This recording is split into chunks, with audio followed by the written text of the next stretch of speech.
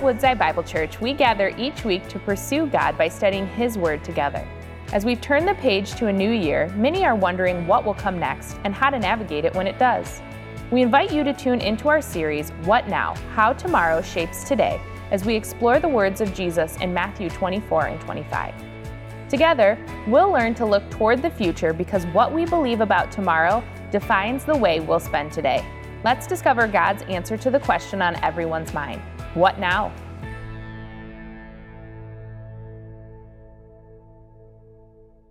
If you knew that the COVID-19 pandemic was coming several years before it happened, how do you think you would have lived differently over the last few years? If you kind of had a forewarning, like, hey, this is actually going to take place, the whole world's going to go crazy, it's going to get turned upside down, how might have you changed some things in the way in which you lived?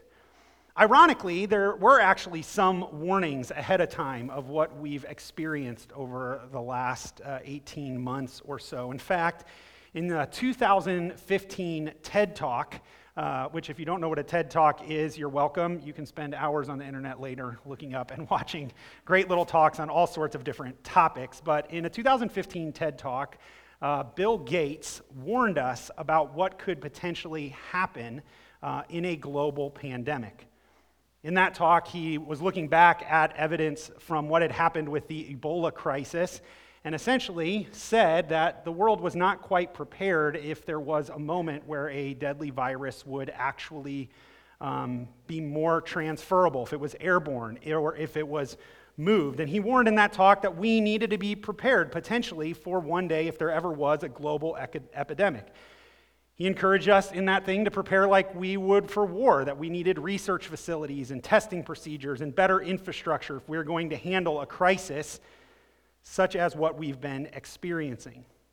Now, he didn't get everything right in that talk, certainly, at the same time, but it was interesting, if you go back and watch it, to note some of the things that he warned against that we have seen over the last year. But his main point was, are we ready? He titled his talk, The Next Outbreak, We're Not Ready. Now imagine if you heard that talk all the way back in 2015 and you knew actually that it was going to happen. What would you have done differently? I probably would have bought more stock in mask manufacturers and Lysol wipes. Right? I might have thought differently about the way I spent time with people and my family and the relationships I invested, knowing that might become more challenging in the future ahead. The reality is we didn't know, and oftentimes we weren't quite ready. But today, in our passage, Jesus is going to give us an encouragement about something that is going to happen in the future. And in many ways, he's going to ask us the same question. Are you ready? Are you ready for a massive, earth-changing, monumental event? What is it? Well, Jesus is going to point us to this passage that he's going to ask us, are you ready for his return? In the middle of Matthew chapter 24, in verse 36, Jesus begins to make a transition in his teaching. He begins to focus from his instructions to disciples surrounding the events of the destruction of Israel to now beginning to prepare them for his coming and arrival. In many ways, Jesus is simply answering the questions that his disciples ask at the beginning that shape what he's been teaching throughout this session. If you remember, we started when the series all the way back when we looked at the beginning of Matthew chapter 24. Jesus is walking by the temple, and the disciples note to him, the temple in Jerusalem, how incredible and amazing it is. And Jesus says, oh, you think this is amazing? Well, actually, this entire thing is going to be absolutely destroyed. Surprised by this, the disciples respond to him privately on the Mount of Olives, ask him a question and say, well, tell us then, when will these things be? And what will be the sign of your coming and of the close of the age? And so the disciples asked Jesus two questions in light of his prediction of the destruction of the temple. When's this going to take place? And what are going to be the signs then of the coming and the closing of the age? You see, in the Jewish mindset, the destruction of the temple signified that God was going to begin to move anew for his people to bring about the end of the age, or the time when God would return and reestablish his covenant people to rid Israel of its enemies and establish God's kingdom fully and finally. And so the disciples naturally link the events around the temple with the return or the advent of the Messiah. And so they ask Jesus about this. Well, Jesus essentially responds to their question by kind of separating out what they're asking. He answers the first question, when will these things happen, in verses 4 through 35, what we've looked over the last few weeks. And he essentially talks about some of the signs that they will see that surround the destruction of the temple in Jerusalem. He also uses it as an opportunity to instruct his disciples on how to be prepared for what will happen ultimately at the end. I told you a couple weeks ago, it's like Jesus has this dual lens look at the events of history.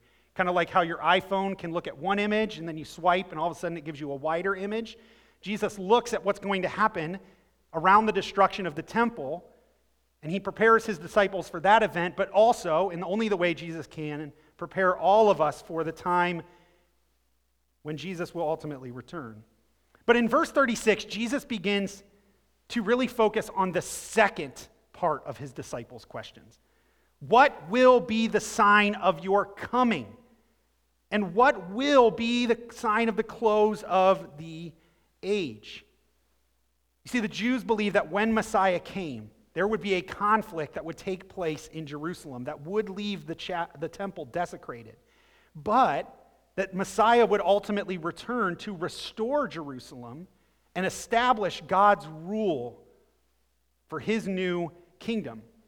And so they naturally think, okay, well, if that's what's going to happen, then when are you going to come and complete the process? Well, Jesus begins to point them in a totally different direction in verse 36. Look at it with me. He says, "But concerning that day and hour, no one knows." So you can see the change that Jesus has in topic here. He begins to address concerning that day and hour. What is that day and hour? Well, it's the prophesied return of the Messiah, his arrival and coming to deal with God's enemies, to establish God's kingdom, to lead God's people into the new heaven and new earth that you see at the end of Isaiah. So Jesus says concerning the day, what the prophets would call the day of the Lord. That's often the language that was used in the Old Testament to prophesy this day and what God would do there. Jesus says that day and that hour, no one knows. And he kind of puts an emphasis on the reality that no one knows. So they're like, okay, well, if the temple's going to be destroyed, then that means you're going to come, right? That's the sign. And Jesus is like, no, that's not actually the sign. It's a sign of other things, but the sign of my return, of the arrival, ultimately, of Messiah to establish God's kingdom, no one knows that. And he actually puts some emphasis on it, right? Look at the text. No one knows, not even the angels of heaven, nor the Son, but the Father only. So Jesus essentially says, nobody knows this day. Nobody knows when I'm going to return. He even says, I don't even know, which is a pretty startling statement if you really stop to think about it for a second. Like, part of what we believe as Christians and what Jesus teaches his disciples is that he is God, that he is one with God.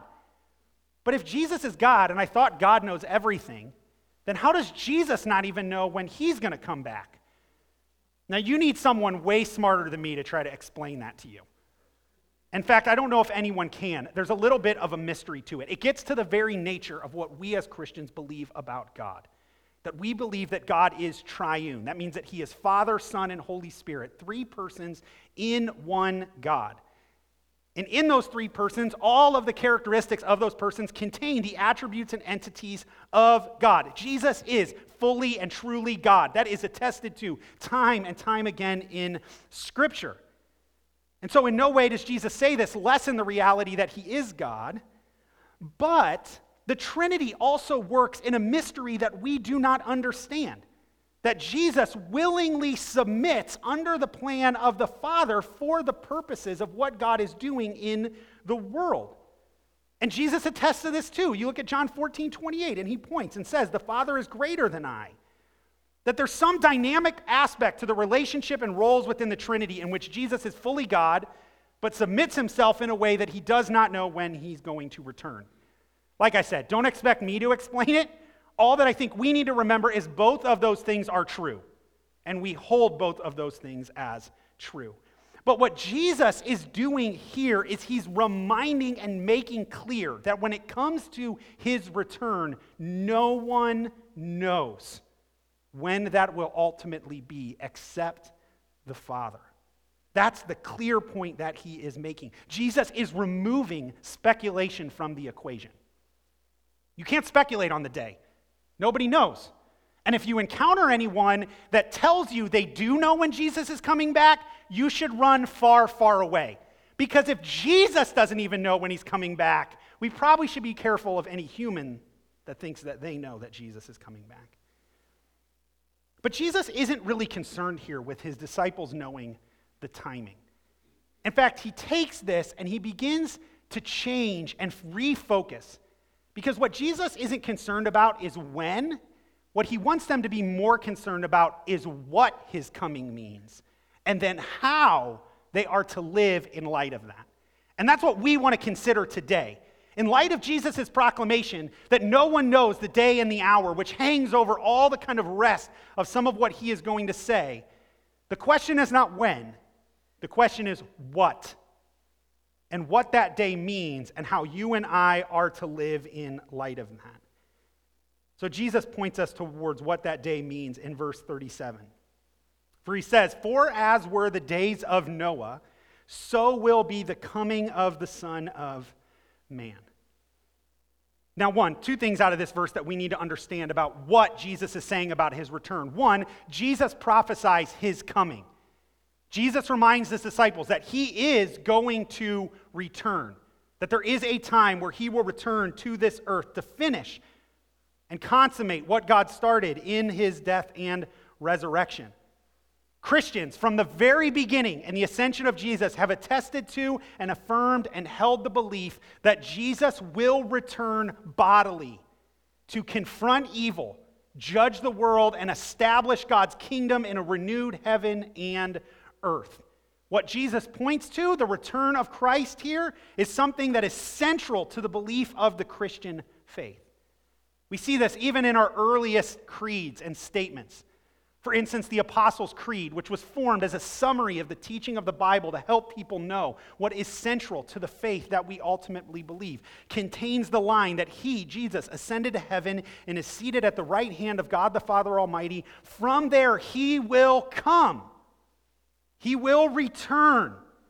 And that's what Jesus speaks of. So there is a return of Jesus that is going to come. But what does that day hold? The Creed says that he will come to judge the living and the dead, which is essentially what Jesus says here. Because if you look at the verse half of 37, he explains what his coming means. He says, "For as were the days of Noah, so will be the coming of the Son of Man." Well, what were the days of Noah? What is Jesus referencing there?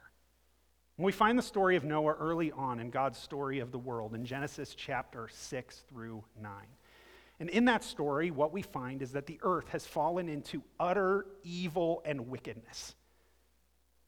It's terrible. God created the world good. He established human beings as his image bearers to bring his righteousness and justice and goodness to all the world.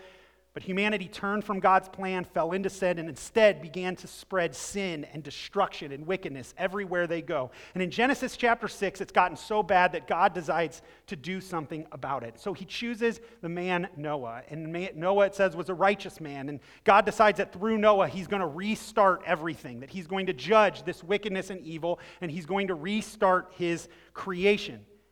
So in the story of Noah, God brings a great flood to judge the earth, to cleanse it of wickedness, and then to restart things through Noah. Now, ultimately, we know that Noah fails in God's plan, and wickedness continues to spread across the earth. But what Jesus says is, for as were the days of Noah, when God brought judgment and recreation, that's what's coming in my arrival. That I'm going and God is going to fully and finally restore the earth, to judge wickedness and evil, and to bring it into the place God has always intended for it. So when Jesus says, for as in the days of Noah, so will be the coming of the Son of Man, what he is reminding us is that his return brings judgment and the removal of evil from the earth. Now, in many ways, that's something that our hearts long for. When we look at the world and we see the pervasiveness of wickedness and evil that exists, not just in small ways, but in massive ways, our hearts long for that to be removed, for evil to be judged. When you consider now that there's over 27 million people, likely more than that might be a low estimate, who suffer from human slavery and trafficking currently around the world, our hearts cry, God, judge evil. When we read stories of genocide and abuse, wars and conflicts, where humanity is seen at its worst, we cry out, God, judge evil. And what Jesus promises is that he is going to return to deal with the evil and wickedness that is pervasive in our world. But what Jesus warns us is that when he comes, and when that happens, it's going to feel very sudden for a lot of people, just like it was in the days of Noah. That's why in verse 38 it says, for as in those days before the flood, they were eating and drinking, marrying and giving in marriage until the day when Noah entered the ark. And they were unaware until the flood came and swept them all away, so will be the coming of the Son of Man. See, what Jesus reminds us here is that when he returns to judge evil, that for many it will feel sudden. In the days of Noah, they were eating, they were living life, they were drinking, they were marrying, they were doing the things that we are meant to do. And then suddenly God brought his judgment and they were not prepared for it. They were not ready. And what Jesus says is when I return, when I bring God's final judgment, the world will not be prepared. And when I come, it will bring division. That's what he points to in verse 40 when he says, then 2 men will be in the field, one will be taken and one left. 2 women will be grinding at the mill, one will be taken and one left. You see, the judgment that Jesus will bring in his return will ultimately divide the wicked from the righteous, from those who are in Christ and from those who are not. Oftentimes, this imagery has been used to discuss in the study of future things the issue of the rapture, but I don't think that's what Jesus, or the rapture. Watched too much Jurassic Park, sorry, rapture. But I don't think that's what Jesus is pointing to here. I think there's other texts that deal with that reality. What Jesus is pointing to here is that in his sudden arrival and judgment, there is division that will separate those who will experience God's judgment and those who will experience God's reward. Note, oftentimes we think the one who will be taken is the one who's taken into judgment. You see that earlier in the language when Jesus refers that the flood swept them all away. And then the other ones are left to continue living. What Jesus is pointing to is that in his return, there is a judgment coming that will remove wickedness, and that are those that are connected with wickedness. This is a staunch and challenging reality of Jesus' return. It's what Jesus wants them to be reminded of. That the what of Jesus' return is a removal of evil. And because it's a removal of evil, it brings judgment on those who perpetuate evil. And if that is what Jesus' return brings, then how are you and I to live in light of the unknown but imminent return of Jesus? If we don't know when, but we know what, then how are you and I called to live in light of that? Well, Jesus will essentially point his followers to two things to consider and how we live in light of the unknowable yet imminent return of Christ. You see the first one come right away in the text in verse 42. He says, therefore, right, so because I'm coming back and I'm bringing judgment and you don't know when that's happening, because of all that, stay awake. For you do not know on what day your Lord is coming. But know this, that if the master of the house had known in what part of the night the thief was coming, he would have stayed awake and would not have let his house be broken into. Therefore, you also must be ready, for the Son of Man is coming at an hour you do not expect.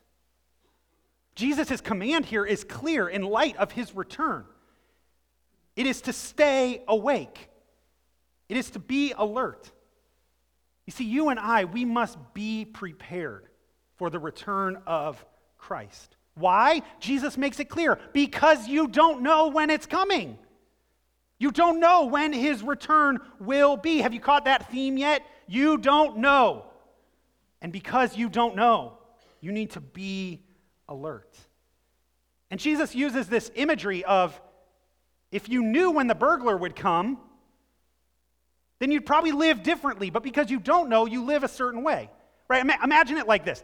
Imagine if every time someone was going to try to break into your house, you knew that you would get a heads up. Like you'd get a phone call earlier in the day and they'd be like, hey, listen, somebody's going to break into your house. And you knew, no matter what, that anytime someone was going to try to break into your house, you would get a heads up on it. It'd probably change the way you lived a little bit, wouldn't it? Like you probably wouldn't be so concerned about security or the alarm system you have or locking your doors because you just knew, like, hey, I'm going to get a heads up and I'm just going to call the police. I'm going to be like, hey, there's somebody coming to my house at 7 o'clock. Can you like be here and just deal with it? Or like if you knew what was going to happen, you'd live differently. But it's because you don't know. It's precisely because you don't know if there's ever going to be a thief to come in and break into your house. Which is why we live the way we do, which is why we have the alarm system that we have, or why we lock our doors, or why we're careful about what lights we leave on or don't leave on so we can make people think we're at home, but we're not at home, but everybody knows we're not at home anyways, right? But because we don't know, well, that affects the way we live. And so Jesus is essentially reminding his followers, you don't know. There's no heads up coming on when I'm going to return.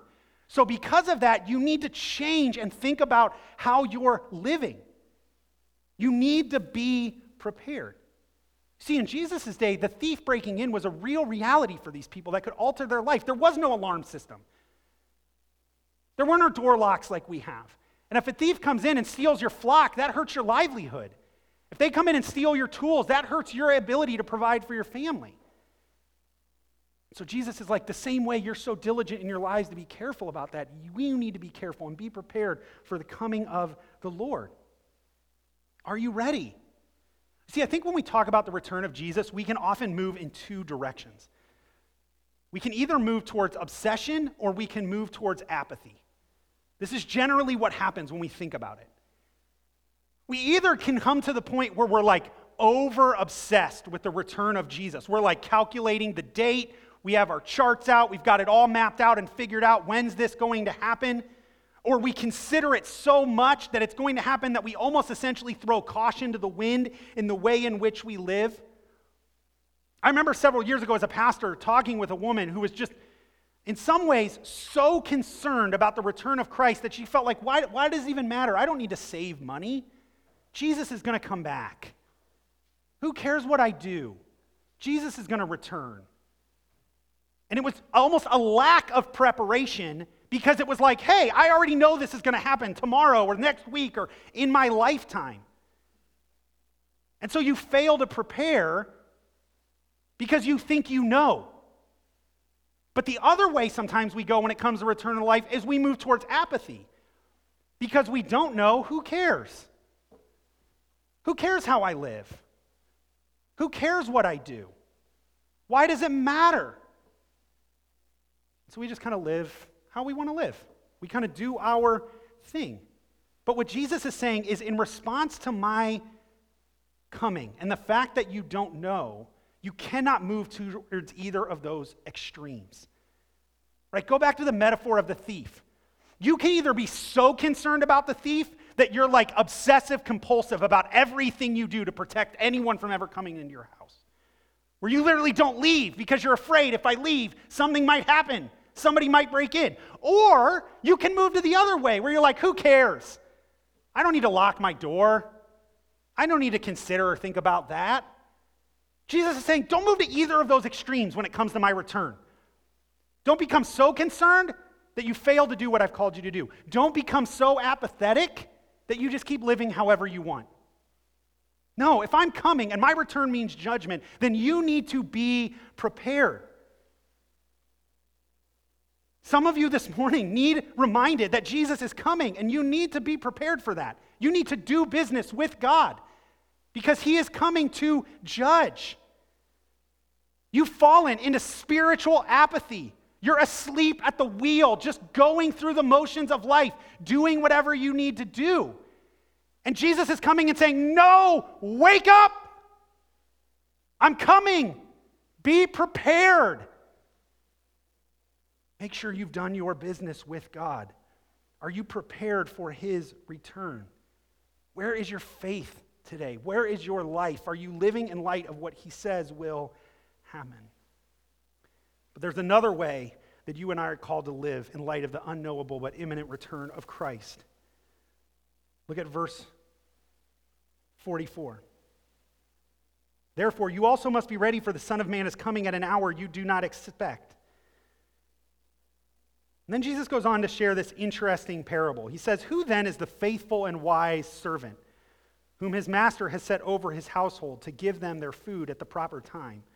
Blessed is that servant whom his master will find so doing when he comes. Truly I say to you, he will set him over all his possessions. But if that wicked servant says to himself, my master is delayed, and begins to beat his fellow servants and eats and drinks with drunkards, the master of that servant will come on a day when he does not expect him, and at an hour he does not know, and will cut him in pieces and put him with the hypocrites. In that place there will be weeping and gnashing of teeth. Jesus not only says that we need to be prepared for his return, but we need to be faithful as we wait for it. He essentially draws this parable between two servants who are experiencing a delay of the return of their master. The first servant is held up as an example for us. He's called the faithful and wise servant. He's entrusted, both servants are, with the care of his master's household, and he oversees all of the other servants to give them their food, to provide for them. He's entrusted with the work of the house while his master is gone.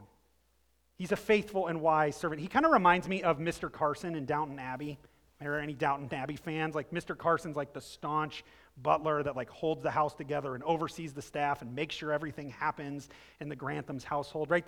That's kind of the picture that I have here when Jesus talks about. This is a wise and faithful steward. He's dependable. He's about the business of the house. He makes sure those under his care are provided for. He does what he is supposed to do. And so when the master shows up, this servant receives a reward. Verse 46 says, blessed is that servant. There's a pronunciation of favor, of God's favor on this servant. Why? Because his master finds him doing what he's supposed to be doing when he comes. And not only that, he will set him over all his possessions. This is a faithful servant, and when the master comes, he finds him in his faithfulness. And because of that, he pronounces favor and blessing and gives him even more responsibility. What Jesus is reminding us is that that's what we're called to be, faithful and wise servants. And he reminds us that by contrasting the faithful and wise servant with the wicked servant. The wicked servant experiences the same delay, but he responds differently. The wicked servant doesn't care for those under him. In fact, he beats them. He doesn't provide what they need, but instead self-indulges himself to the point where he's numbered with the drunkards and brings shame upon the household. In light of his master's delay, this servant doesn't turn to selflessness, but instead turns to selfishness and pursues his own desires at the expense of others around him and even his own master's household. And what's his reasons for doing this? Well, it says in verse 48, he says to himself, my master's delayed. He's not coming back. And so I can just live however I want. What does it matter? Oftentimes when it comes to the return of Jesus, we can fall into this trap where we begin to think, it's been 2,000 years. Maybe Jesus isn't coming back. I'll just do me. I'll just worry about me. But look what happens when the master does return. For the first servant, the return of the master brings reward. For the second servant, the return of the master brings judgment. In verse 51, the master will come on a day when he doesn't expect, and what will he do? He will cut him in pieces and put him with the hypocrites. In that place there will be weeping and gnashing of teeth. Strong words. This servant experiences dismemberment. He's numbered with the hypocrites, which in Matthew's gospel is one of the worst things you could be because you stand under God's curse. In fact, even just a chapter before, Jesus warned the Pharisees by saying, woe, you hypocrites. God's condemnation is on you. And that in that he experiences the ultimate judgment where Jesus uses this phrase, weeping and gnashing of teeth, to remind of the eternal conscious torment that comes from those that ultimately reject God. R.T. France says that Jesus uses this language to shock the hearer into response. He's not messing around here. He's not just giving us a nice picture for us to consider. No, Jesus is dealing with eternal realities and eternal consequences based on how we respond to the delay of his return. Whether we will receive him and trust in him through that time, or whether we will reject him. And Jesus knows, based on how we respond, where our faith and actions lie, determines what we receive when he returns, whether we receive reward or judgment. Because that is what his return brings. It will show whether we have been about his business or whether we will be about our own. And depending on where we're at, we will receive accordingly when he shows up. Right? You can think of it maybe another way. Think of it like imagine with me for a minute that I was going to go run an errand, and I told my kids, hey, listen, I'm going to go run an errand. I'm going to be out for a little bit. While I'm gone, I want you to clean your room. And then I leave, go to the store, go do what I have, maybe just have some alone time away from my kids. Every parent craves that, right? And at some point, I come back to my house. And what I find is that one of my sons took my words seriously. He went in, he cleaned his room, he did what he was supposed to do. But my other son, he didn't. He thought to himself, it's not a big deal. I'll have time. I'll keep playing my video game. When Dad gets back, I'll make sure I'll have enough time before Dad returns. Well, depending on how they responded to my delay determines how I am responding to each of them. For the one who obeyed my instructions, there's reward. Enter in to an eternity of screen time. No, I'm just kidding. That would be ridiculous. But for the other, what comes? Consequences, punishment for disobedience, for failing to obey what I had called you to do. Right? That's what Jesus is essentially saying. Listen, just because I'm delayed, at some point I'm going to return. And how you respond to my delay, whether you are about the things that I am about, or whether you continue to live the way you think or how you want in your own desire and flesh, will determine what happens when I show up, whether there is reward or whether there is judgment. And so Jesus reminds us that you and I are called to be faithful while he's gone. We're called to faithful living, to be about the business that God has called us to be about, his kingdom, his mission, his purposes. Because what do we do in light of the return of Christ shows where our ultimate faith and trust is. And so what does it mean to be faithful? Well, it just means live your life in what God has given to you in light of his kingdom.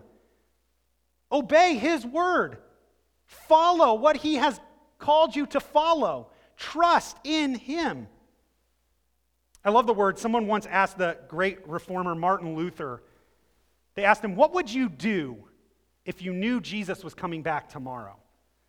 And Martin Luther famously responded, well, I'd plant a tree today.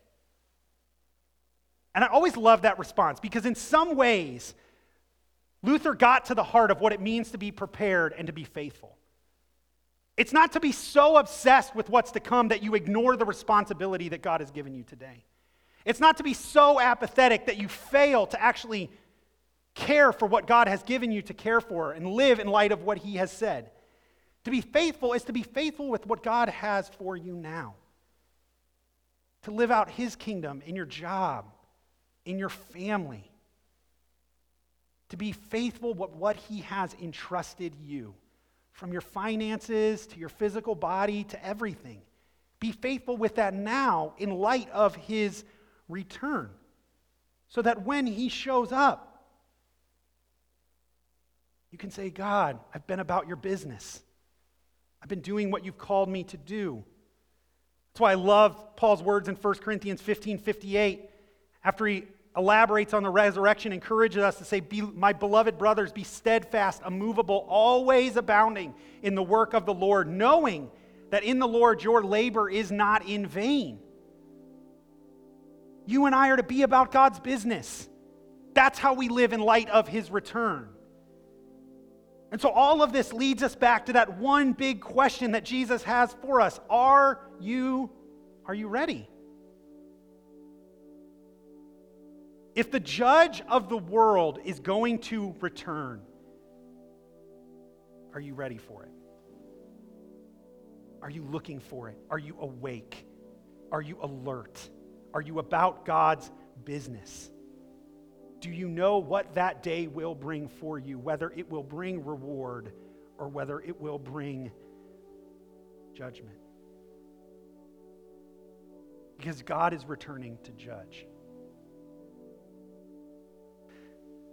Several years ago, my wife and I were having dinner with a woman, and she, over the course of the dinner, was recounting an event in her life where she had gotten pulled over and gotten in some trouble for driving with a suspended license.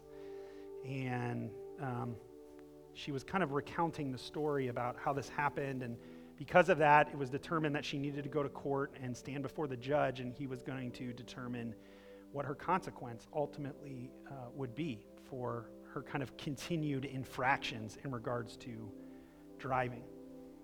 And when we sat there at dinner and she recounted the story to us, she talked about how it was appointed for her to go to a day where she would stand in court and then the judge would come in to determine ultimately what her consequences would be.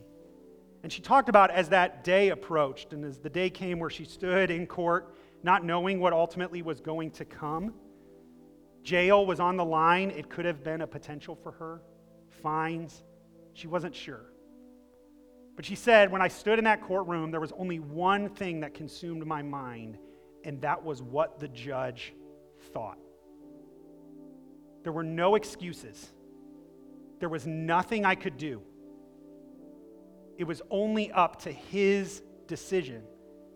And she recounted to me in that moment just how in there was that trepidation of what will the verdict be. Nothing else mattered in that moment except what the judge thought and what his determination could be. Friends, one day you and I are going to have to stand before the judge of the world. Jesus Christ, who will return to judge the living and the dead. And the only thing that will matter in that moment is what he thinks. Your good actions won't matter.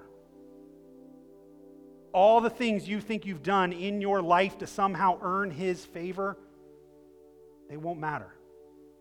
There won't be anything left to do. All that will matter is his verdict. But what if you could know what that verdict was going to be ahead of time? What if you could know that the day you stand before the judge of the world, you know that he would judge you in favor and offer you reward and not condemnation? What if the day of Christ's return could bring you hope, not fear? Friends, that's exactly what the gospel of Jesus Christ is about. Because in the gospel, God declares that you and I can be found justified and righteous. Not because of our work, not because what we have done, but because of what Christ has done for us. You and I deserve a guilty verdict.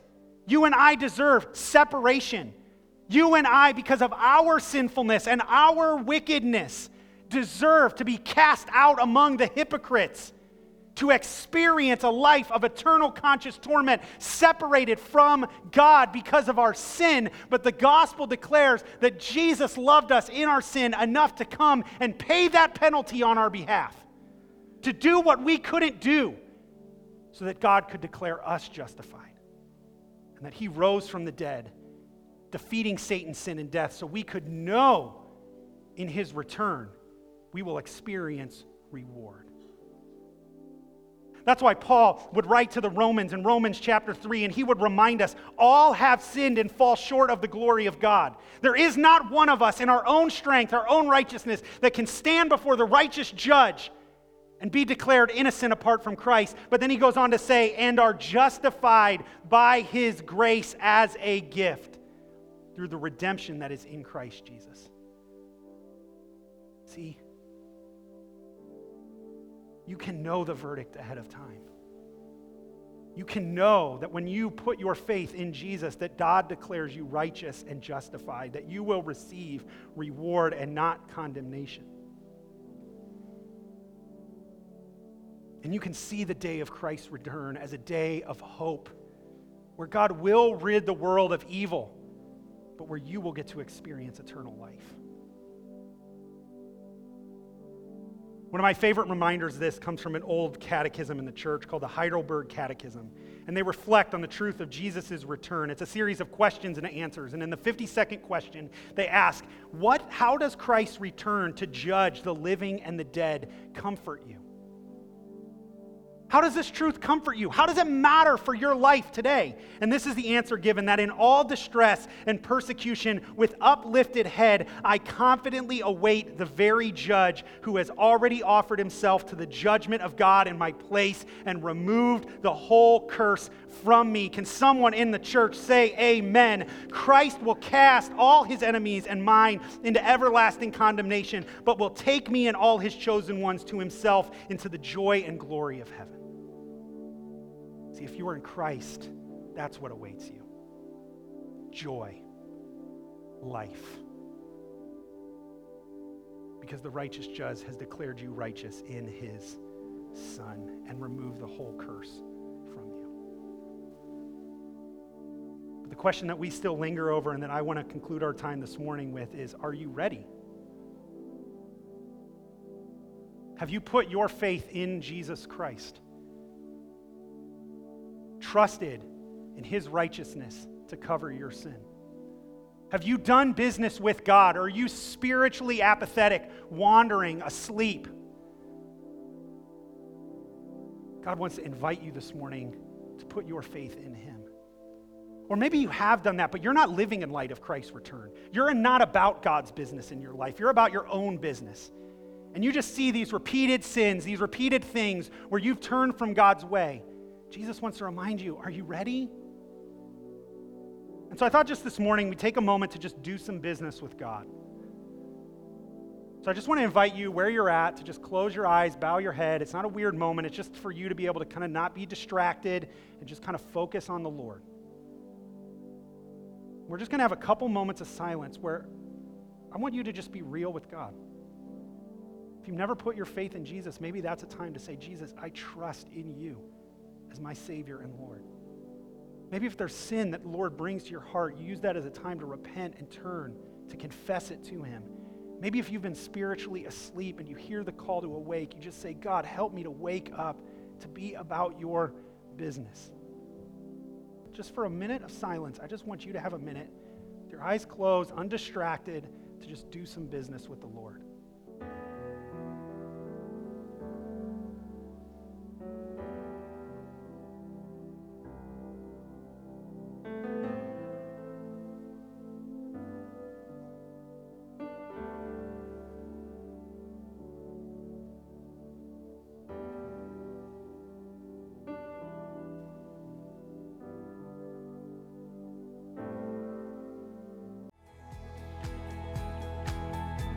Thank you for joining us as we study God's Word together. We would love to hear how God is moving in your heart and get you connected into the Woodside Bible Church family.